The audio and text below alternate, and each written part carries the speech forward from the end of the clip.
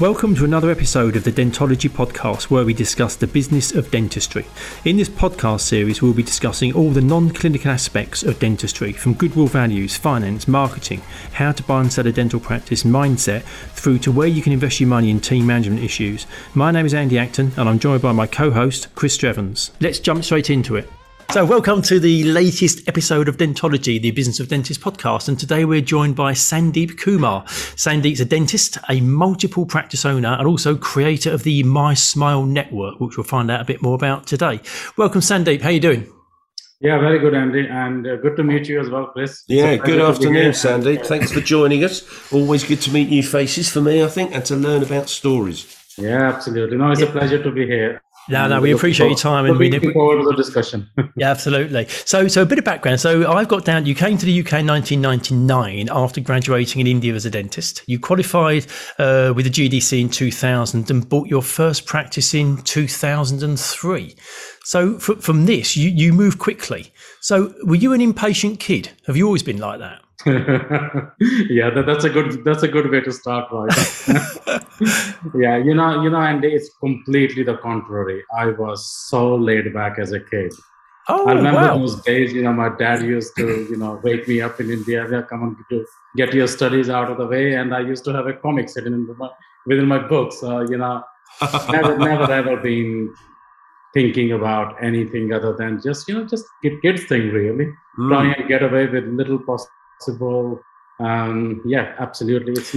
It all happened later on in the life. But it's funny because you still have a very laid back demeanor. You're not one of those people that you see some people who are kind of like quite manic and almost hyperactive in how they go about things. And you strike me as somebody who's very considered and thoughtful. So perhaps you've still taken that element of yourself with you into your business life, but now perhaps there's a lot more drive. So where did that drive, when did it kick in? I was going to say, Sandy, can I just ask, did you come to the UK on your own or with your family? Yeah, good question, Chris. So let's start from India and then come to UK, and then we'll talk about it, right? So it started born and brought up in India, in a small village in Punjab. My dad figured out a way, and then he sent me to a boarding school in Maharashtra, which is about 36-hour train journey from Punjab, where I was born. Wow. And then from there, I went into dentistry in Maharashtra, seeing the lifestyle of big cities like Mumbai and all that. And once I done my BDS, I came back to Punjab, where my mom and dad were. And that's the only option I have to settle down. And, once you have seen, can you imagine living in London and then coming back and settling down in countryside? It must have been like a culture shock for you. Yeah. Yeah, that's it was. And I was just not getting anywhere, didn't know what to do. And one of the options Dad proposed is, why don't you get married? And Dad had a very good friend in UK. He was visiting India. Nothing planned, never thought about it. It was just a quick intro to this beautiful girl, who is my wife now. Oh, wow. And, we met a few times, and things clicked. And we decided to get married, and I came here with Rita in UK. So it was just, looking back, I think it was a destiny. That's the only way. The stars aligned by the sounds of things, isn't it? Wow. What a great story. Yeah.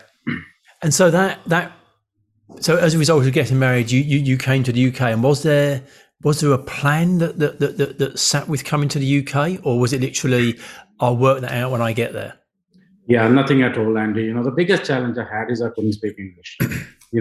When I tell people, and this, that is a fact, very, very limited English. I could not even pick up a phone and call GDC and say, here I am. I've got a graduation from India. What are my next steps? Poor my wife, those days, she had to go to work and then come back and, help me calling all these people at that time. I tried for a couple of months. I got really frustrated. I was just not getting anywhere. And I said, right, I had fed up of sitting at home. I'm just going to go and get some jobs. So I went to a job center one day, just walking out on a street, and I found I've got a job in a factory. So I worked in a factory for about 4 or 5 months at the start when I came to UK, and it was interesting, trying to speak to people, trying to understand what they're saying, how they're saying, and just the lingo of of the way they were communicating. So it was interesting days. That's interesting, isn't it? It's like that when when they try and teach you, I don't know, whatever it used to be called, sandstone or something. I can't remember it. Those how to learn a language, and they would teach you conversational language of whether it be Italian, Spanish, French, whatever, because they said what you really want to do is to start with is to be able to have conversations with people, and that's probably a brilliant way of doing it. Actually, Sandy, isn't it? You're with loads of people, you've got to have a conversation. The best advice somebody gave me is to watch 6 o'clock BBC News. Right. They said nothing else. Don't speak to people because you'll never understand what they're saying. Watch 6 o'clock news. 6 o'clock news, 10 o'clock news. I never missed it. That became like my education center early days. Wow. I know that I don't know if it's still the case, but in Denmark, it used to be law that you had to broadcast whichever television program was made in its original language. You had to broadcast in that language. You weren't allowed to subtitle or dub anything. Wow. And that was effectively part of their national curriculum for teaching English.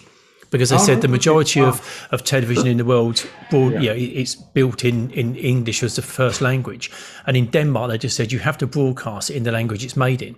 And that means that all the young kids wanted to watch television. And that's how they learned English. And it's interesting because when you speak to lots of Danish people and they speak English, quite often there's a slight American twang. A US twang. There's a little US twang because they've obviously heard lots of American TV programs. I don't know if it's still the case, but that was as it used to be, which was quite interesting. Well, this is the beauty of this discussion, right? We're all learning something new. Exactly. I didn't know about this at all. So for you, I guess, whilst you kind of left your family when you came to India and you got married, family's obviously important to you. I saw you were saying about your wife. I saw it was your 24th wedding anniversary recently, and you spent some time in London. Your wife, obviously, when you came over, you both came over with nothing, and you've built from there. So she's obviously a force in all you've done as a stakeholder in the business. Is that something that kind of goes back through your family line? Has that always been important that the family pull together? Oh, 100%. Even when I was there, I was born in India. We had, it was a huge family. So my dad had 5 brothers, their wives and their kids. So there was about 50 of us living in this little street. And, there was never a lone moment in your life. And then I turned up here and, my wife is the only person I know here in UK. Yeah. And that must be quite difficult because so she was from England and you were from India. So that must have been quite an interesting one because obviously different cultures. So not only are you trying to get used to a UK culture, is she trying to get used to you as a goer from an Indian culture? So is that... It just sounds fascinating. The biggest positive was that we both were from a similar background. So, her dad was from Punjab, from the area where I was born in. So the culture and the values and the family values and, our roots and there was lots of similarities. Oh, brilliant. Yeah. Mm.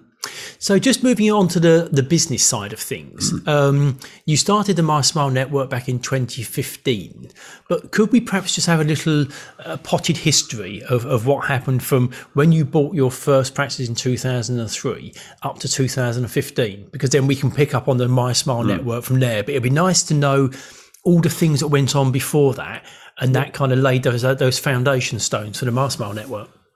Yeah, absolutely. Briefly, so after the factory days, I end up going and start working as a dental nurse. So I worked as a dental nurse for 2 years. And, that was very difficult days, when you can work as a dentist, but you're not allowed. Yeah. I can imagine. One thing I did, that time was really understood how the dentistry works in this country. Even though I was sitting on the other side, I was just having lots of discussions with dentists and patients, just really trying to understand how this whole thing works. And then I qualified in 2000 with, so I had to do my exams, and I did my exam with GDC in 2000. And, Andy, I was coming to nearly 30 years of age, not a penny to my name, not a house to live in. And that time my wife got pregnant and we were expecting our first baby. So it's, I just decided, right, enough is enough, seen a lot in life. Let's try and go out there and express myself and see what happens. So you asked me a question at the start, was I impatient? I wasn't impatient, but I got to a stage where I was not fearful of anything.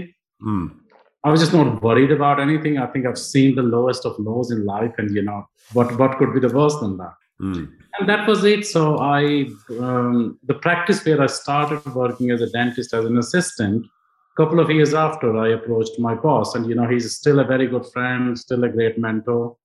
And I just approached him, and he had another private practice where he was focusing more and more time. And it was just a discussion, what about if I buy this? And he said, why not? Then let's have a discussion.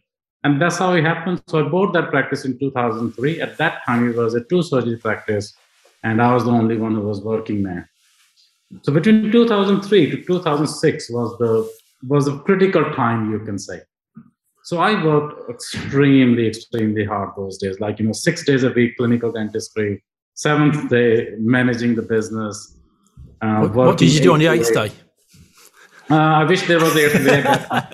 Okay, let me tell you about this 8th day. I used to do emergencies on those days. NHS emergencies. And I could be literally, my phone was right next to me, and 12 o'clock, I'll come. So this is where my 8th day came that time. Yeah, but the benefit of working, extremely hard that time was then the UDA contract changed in 2006. Yeah. Within those 3 years, I tripled the size of that business. Wow. Then that changed to UDA. That practice became my backbone, really. But within those 3 years, you can imagine, building from 1 surgery to 6 surgery. I was very growth driven. It was just, adding dentists, surgery, staff members. And back then as well, the way they established your contract value, the fact that you'd had great growth from 2003, 2006 meant you got a really good contract as well, because you'd already had the growth and proven it. So timing was perfect. It is today one of the biggest contracts in central Birmingham. Yeah. And I still on that practice. I still got it. Yeah. Brilliant. Yeah. And thereon, because I was so driven by growth, and then suddenly UDA contract came, and you can't grow, right? You got it, but you got. And then I thought, it's very easy for me to just find somebody and do my work. Let me go out there and explore what is outside of this one practice where I've been working 8 days a week. Yeah. And that's where, I went to London and went to see a couple of private practices, just really understood the private side of dentistry. In 2007, I set up a private squad in Birmingham City Centre. And that's where we will be meeting and in a couple of weeks' time. So in that private practice, at that time, the first time I heard about Invisalign, somebody from London came to the practice and said, hey, can I hire a room in your surgery for 1 day a week? I'll pay you a little bit of money, and I'll bring my nurse with me. I'll bring everything in my suitcase. I don't need anything from you. And I said, what sort of dentistry are you going to do? Bring everything in a suitcase. And that's when he told me about Invisalign. First time ever I heard Invisalign. Went on a course. I was free those days anyway. I started from zero. Only thing I was doing that time is Yellow Pages and a bit of Metro advertisement. Internet never existed those days, right? Yeah. And just started a couple of cases in 2007. Loved everything about it, how simple it was, how happy the patients was, how much support was behind provided by that company. Just never looked back. It was just one of those, you can say, light bulb moment, penny drop moment.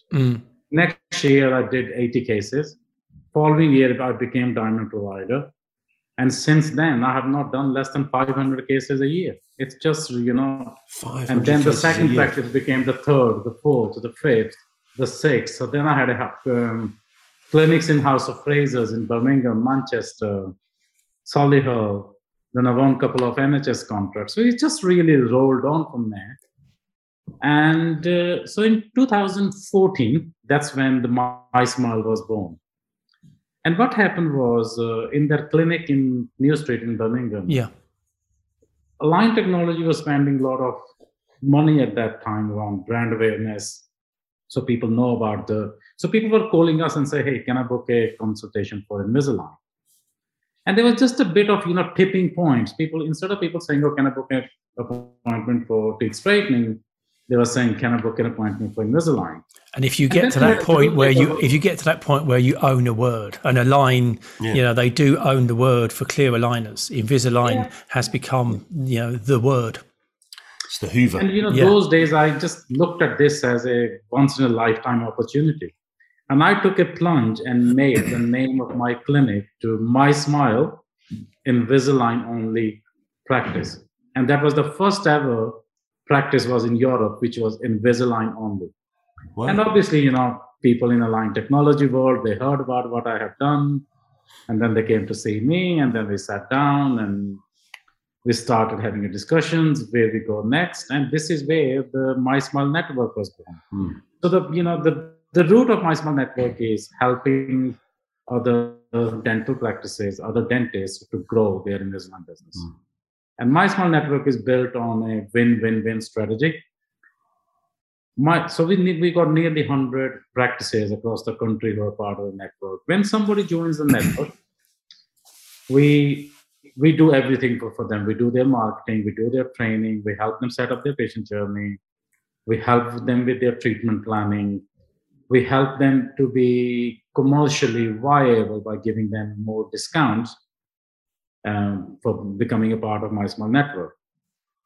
And what happens after that is it's in our interest to make sure that these guys do more and more cases. So if they do a case, they are happy, Align Technology is happy, and more Align Technology is happy, it's better for My Smile. So it is it's a win-win-win for everybody. And typically My Smile practices, are they practices that have had their eyes open to what Invisalign can do for their business?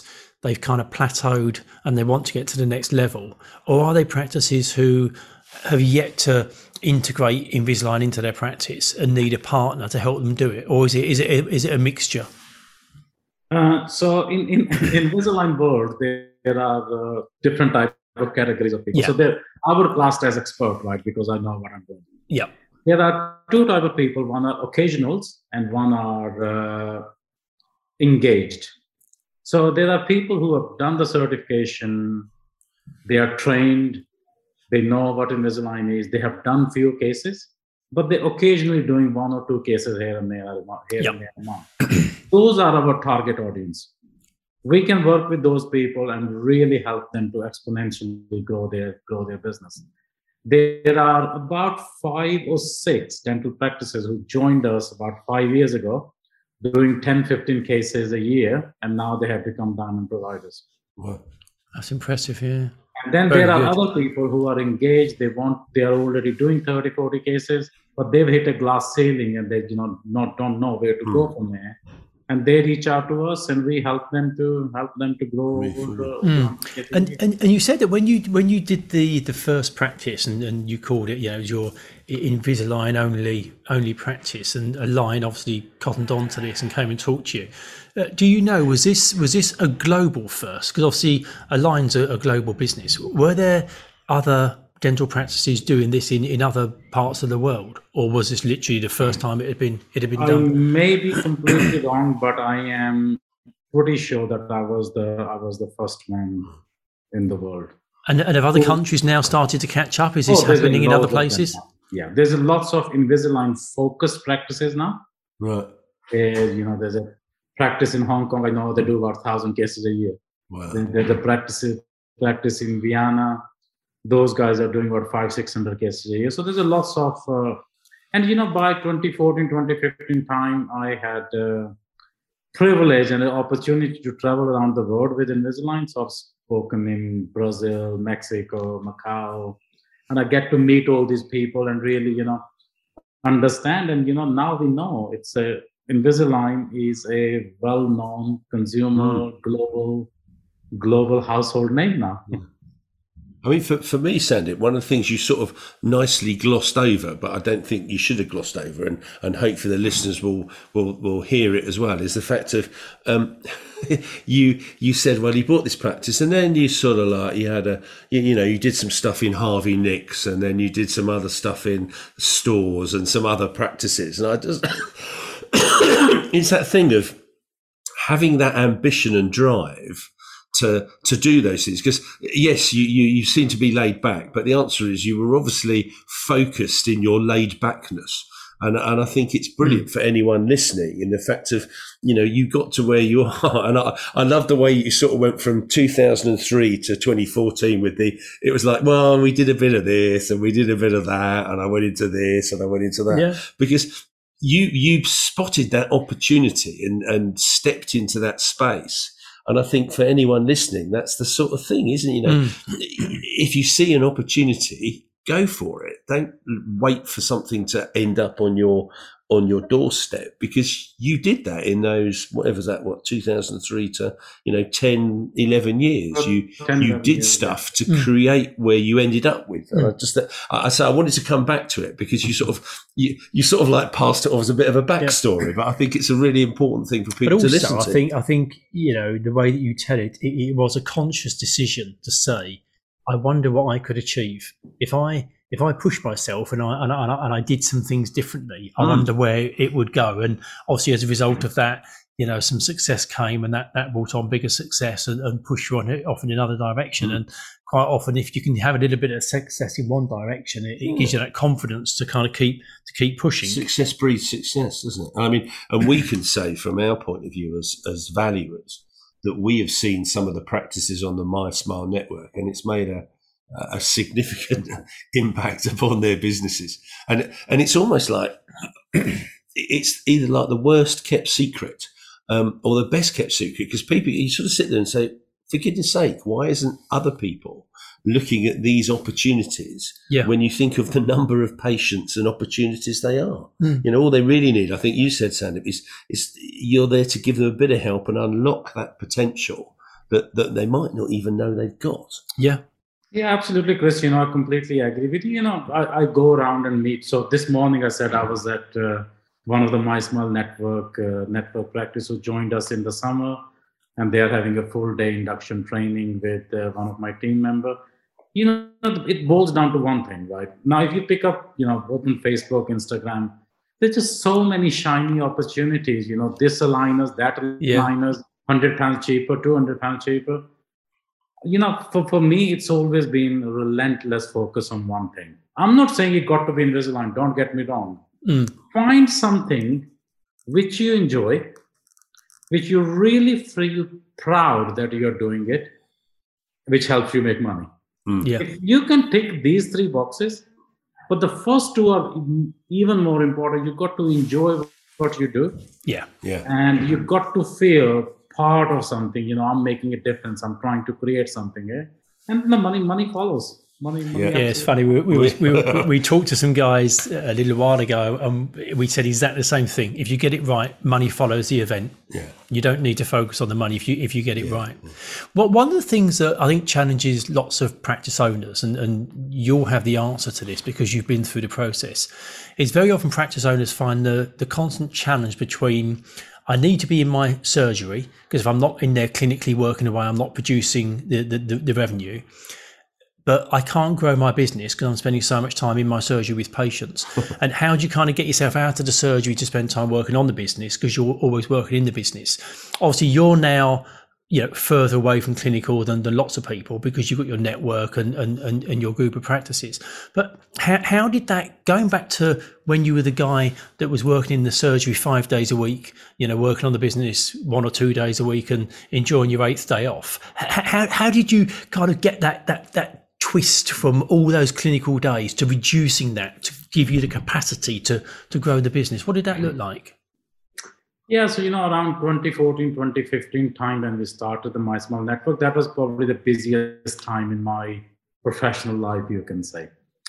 And I could see, where I was making a real impact, that was on hiring the right people, training the right people, managing the right people, instead of doing a clinical dentistry.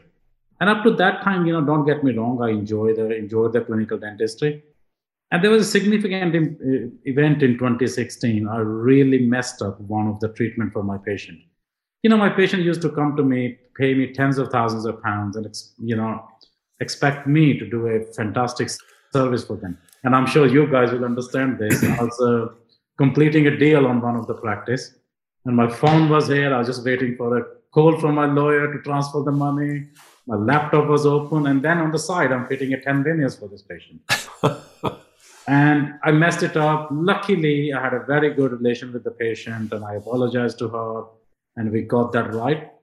But that made me think, this is not the direction. I can't justify they're doing this and that. And that's when, I made a conscious decision. And one of the things I do is I always disappear around Christmas time for a couple of weeks just to reflect on, where I am and what I wanted to do. And I had a bit of solid 2 weeks off that time and really thought about what I wanted to do. And I came back and I gave myself 1 year that at the end of 2017, I want to give up clinical dentistry. And I planned everything accordingly, went from 4 days to 3 days to 2 days, employed some great dentists, started introducing my patients to those dentists, and just make sure that, the patients were happy to see them. And by end of 2017, I hang up my drills and just been focused on running the business. The advice is, decide what do you want, right? There is nothing right or wrong. Having multiple practices is not the only way. If you want to build a lifestyle business, build that. There's nothing wrong with that. What people are getting confused is they want to do that and they want to build business, and they just get in this rut where they can't really express themselves in either this or either that. So it's about making a mind and having a roadmap, right? This is where I am in 3 years' time or 2 years' time. In my case, it was a 1 year. That's it. This is how it's going to look like.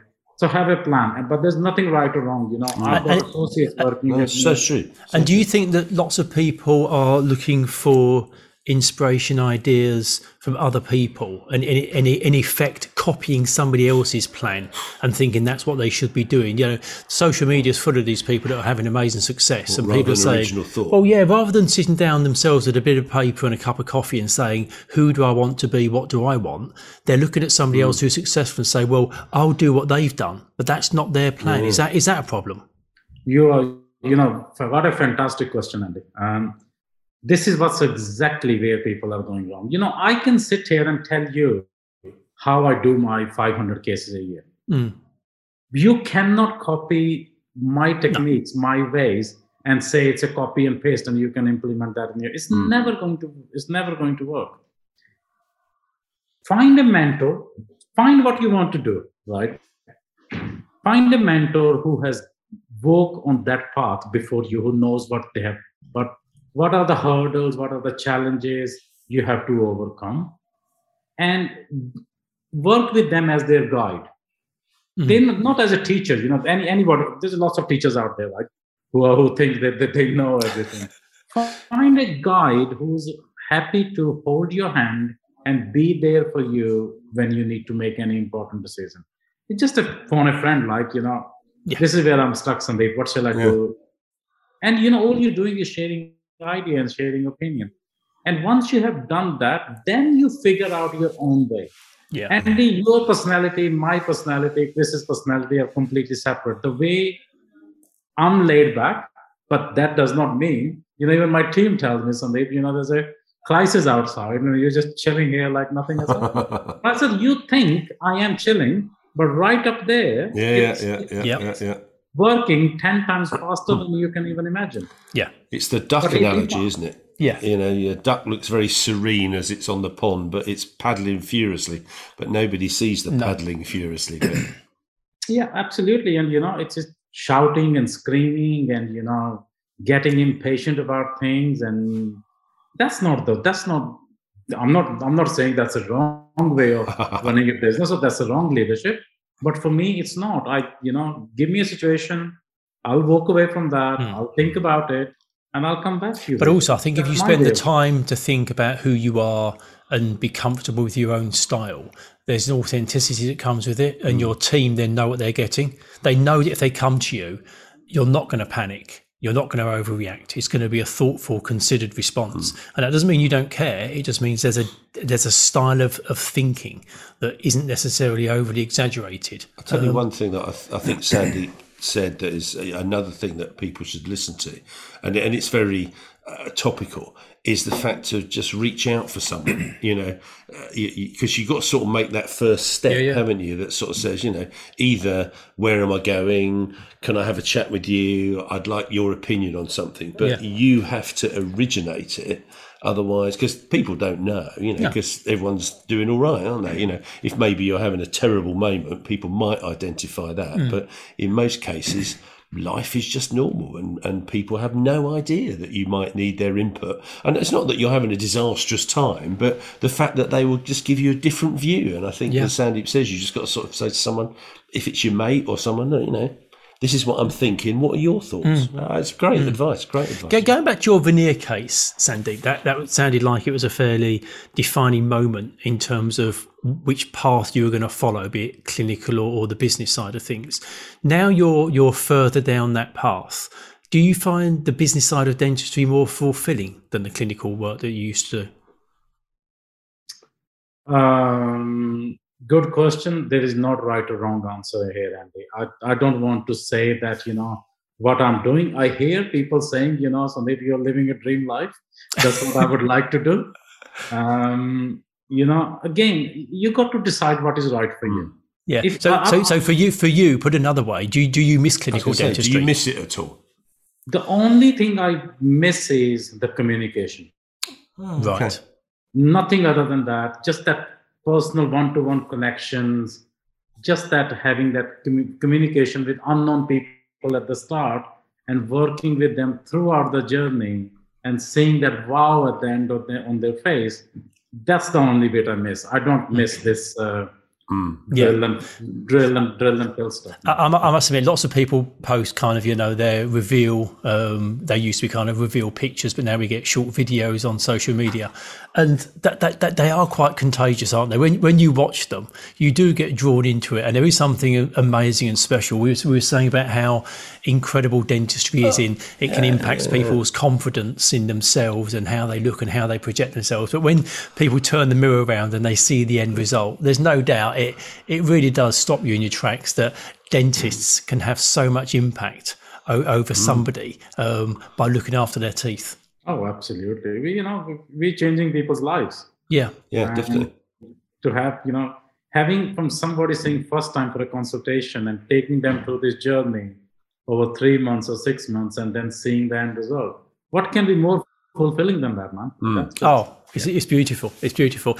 Who inspires you, Sandeep? Because obviously you kind of taken this path yourself, and obviously lots of the people that would have been there in your younger years or in a different country. Who's kind of inspired you and helped you on your way?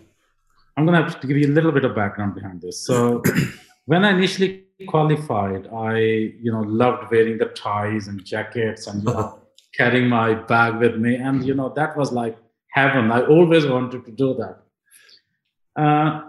Through somebody around 2011, 2012 time, I've got an opportunity to join one of the course called Business Disruptors. And there was a 12-month course. It only happened once, and it was in London. And it was organized by Virgin Group. It was all looked up. It was behind the scene. It was all Richard Branson's idea, but nobody knew that he is going to actually turn up at that event.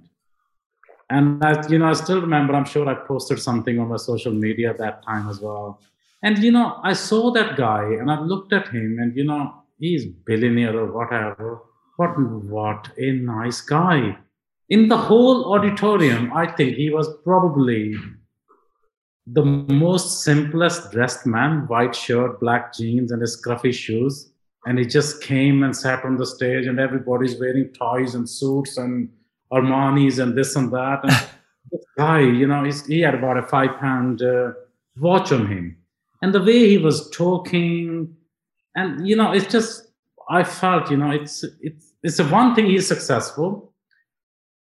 Success means what, right?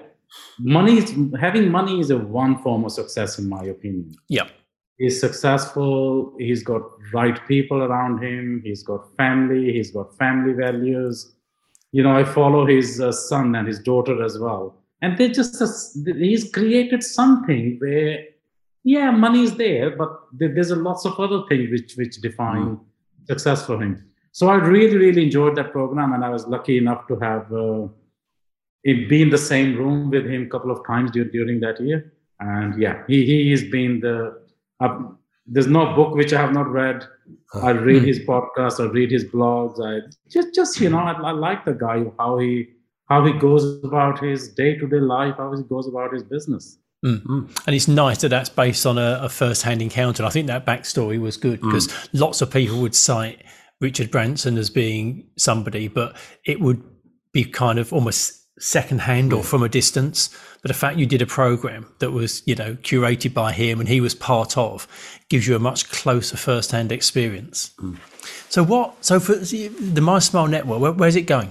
What's it going to look like in 5-10 years' time? How's it going to shape up? Yeah, so My Smile Network is, organically grown from 20 practices to nearly 100 practices now. So we are in our 7th year. Wow. And the most important thing is, I want happy people working with me. I don't have time. If anybody, there's a contracts and there's everything, but if somebody is not working for somebody, I'm more than happy for them to, look for alternatives. Yeah. So right now, where My Smile is, and the biggest change which is going to happen from next year is I have never stood up on a stage and taught somebody about what to do. Oh, right. I've got a team of people, I've got a team of trainers, I've got a huge marketing team, I've got a huge clinical team who's been doing all this. So in last couple of months, I've been working with my team and we're launching this program is Mastering Your Invisalign Business. And this is the first time ever I will be hosting and I will be doing those courses. And it's only for 10 people. It's only application only. It's got to be for driven people. And for me, in 7 years, 6 people have become diamond provider. For me, that is a real success. That's what makes me happy. If I can bring these people in a room and really openly, I've got nothing to hide. It's like, this is the way I look at this, right? People say some people, you're going to give your secrets away. I'm going to bring people into my Apex Diamond Clinic and show them how I do everything, how we do patient journey, what happens, how we interact with.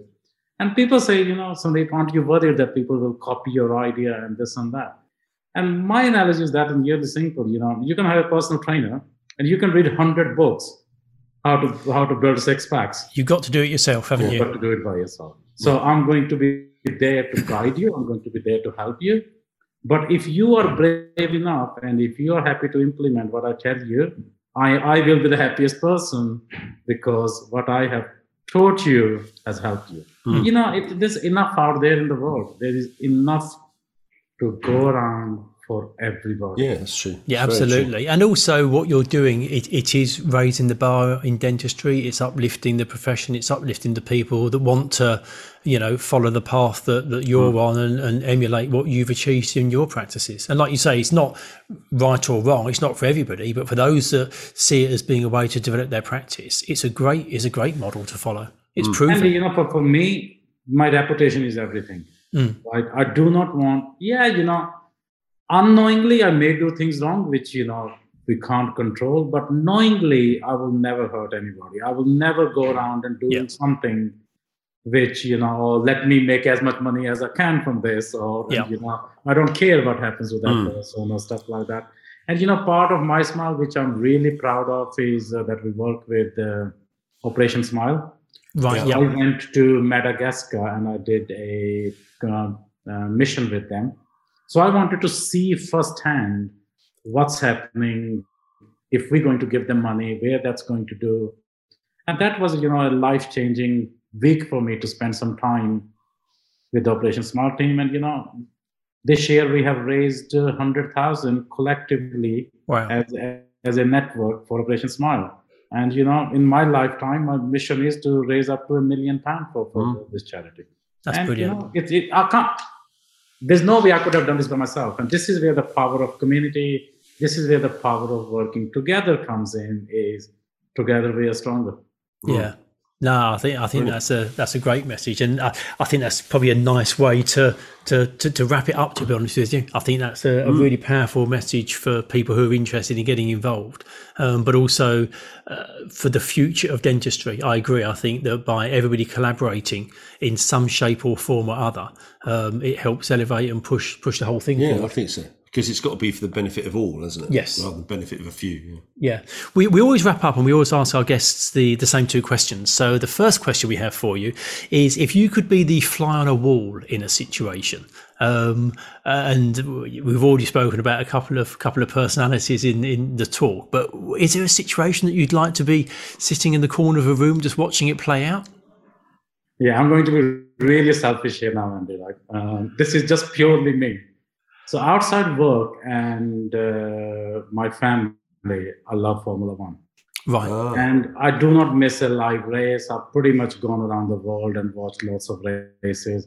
And what really intrigued me is how a 20-man team can change those 4 wheels in less than 2 seconds. It's remarkable, isn't it? And if I ever get an opportunity, I would love to be standing outside Mercedes garage for those 2 seconds and just seeing that coordination. We watch on TV, I've seen lots of times, but I would love to have that opportunity to be able to see it. I'll tell you what, we'll have a chat with our friend at Red Bull Racing and see if we can get you in. Because I hadn't realised, Sandy, they have a whole training suite to do that. That they got these bays which are set up exactly as they are at the race, and they just push the car in, then they go, there we go. We'll have a chat with them for you. Oh, wow. Oh, yeah. And like you say, in terms of that... Things do come true, as they say, yeah? but that thing about a fly-on-the-wall experience, yours is going to last probably either just below or just above 2 seconds, depending on how it goes. I assume you're also a fan of Drive to Survive then, on Netflix. Oh, absolutely, yeah.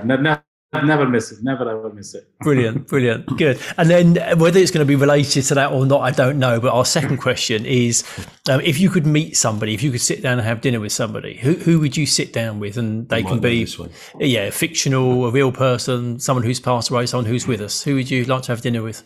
Well, I think I've already given you a hint. I am in awe about this guy, Richard Branson. Not because how much money he's made, not because how many companies he's got. I just love the way with one word, I always see him and think he's balanced. How he managed to balance his family life, his physical health. He's a global personality, right? The whole world is looking. But I don't know about you guys, but I've never heard a bad word against that guy. Then, if you do everything right, and he's made a shitload of money as well. Yeah, absolutely. Yeah, well, I'm not sure I've got any connections with Richard Branson, but Chris will try and sort out the Red Bull thing. Yeah, let's try to see what we can do. Lovely. I've already seen him, but I would love to have a one-to-one dinner with him if you ever get more. Yeah, oh, absolutely. Perhaps he'll invite you to his island. These things, right? That's it. You go to his island, Sandy. There we go. And you can, assuming he's still got it, unless he sold it to I think Funds Galactica or whatever it's called. Well, we appreciate your time. It's been brilliant. It's been lovely to hear about how it all started, how you got to where you are, but also the excitement for the future of My Smile Network as well. It sounds like it's in a great place with a lot more to come. And I think those 10 practices are going to get to spend time with you and get the inner workings of, the things that have created the success you've had. I think that would be a great year for them. I'm looking forward to when Sandeep does one of those big presentations, like there's 300 people in it, and he comes on with smoke, and it's you're going to be there, and it'll come out the floor or something. Well, Chris, as long as I'm happy and I'm healthy, and people around me is happy, that excites me more than all the smokes and guns around. So guys, honestly, I don't know where these 45 minutes have gone. It's been seemed like I know you guys forever. I was just having a discussion. It's been good. No, it's been a real pleasure, guys, and thank you for having me. Not at all. I really appreciate your time. Thank you very much. Keep well. Stories are always brilliant, and it's lovely to hear yours. Thank you. Lovely. Keep well. Cheers. Cheers, guys. All the best, and we'll look forward to catch up soon. Cheers. Okay. Cheers. Bye. What an absolutely fabulous guy Sandeep is. Such humble beginnings. He's so unassuming, isn't he? Yeah. I love the bit with the fact of, well, you know, I was in Punjab and my wife and I just thought I'd come to England. I couldn't speak English. I can't be a dentist that I've trained to, and I'll go and work in a factory to help it's learn funny, English. as he plays it back, it kind of, in retrospect, it all sounds so easy and straightforward. Yeah. But they were massive decisions. Massive decisions. Well, that thing when we had to bring it back with then I bought that. And then I set up a practice in Solihull. And then I had a couple of things in Harvey Nicks in Leeds or whatever it was. And it's, those things don't just happen. You have to do these things. And also the one where, and we've kind of probed a bit around, and it affects lots of principles, how you ease yourself away from the clinical. So your practice continues to perform, but without you in the surgery every day. And for him, his strategy was, over the course of a year, he reduced his clinical days, passed them to associates, introduced patients to free him up to run the business. And it's not going to be for everybody, but it was quite interesting to hear the process he went through to free himself up. And you have to do it, because it's not just going to happen. Yeah. Because the danger is it's the same old. And, 12 months down the line, he's still doing clinical dentistry. Yeah, no, he's like I say, although he's laid back, he's really intentional and focused. Really nice man. Really lovely guy. Lovely guy. Yeah. Thank you for listening to this episode of Dentology, where we discuss the business of dentistry. If you like what you heard, please do subscribe where you found this episode. That would be amazing. And also follow us on Instagram.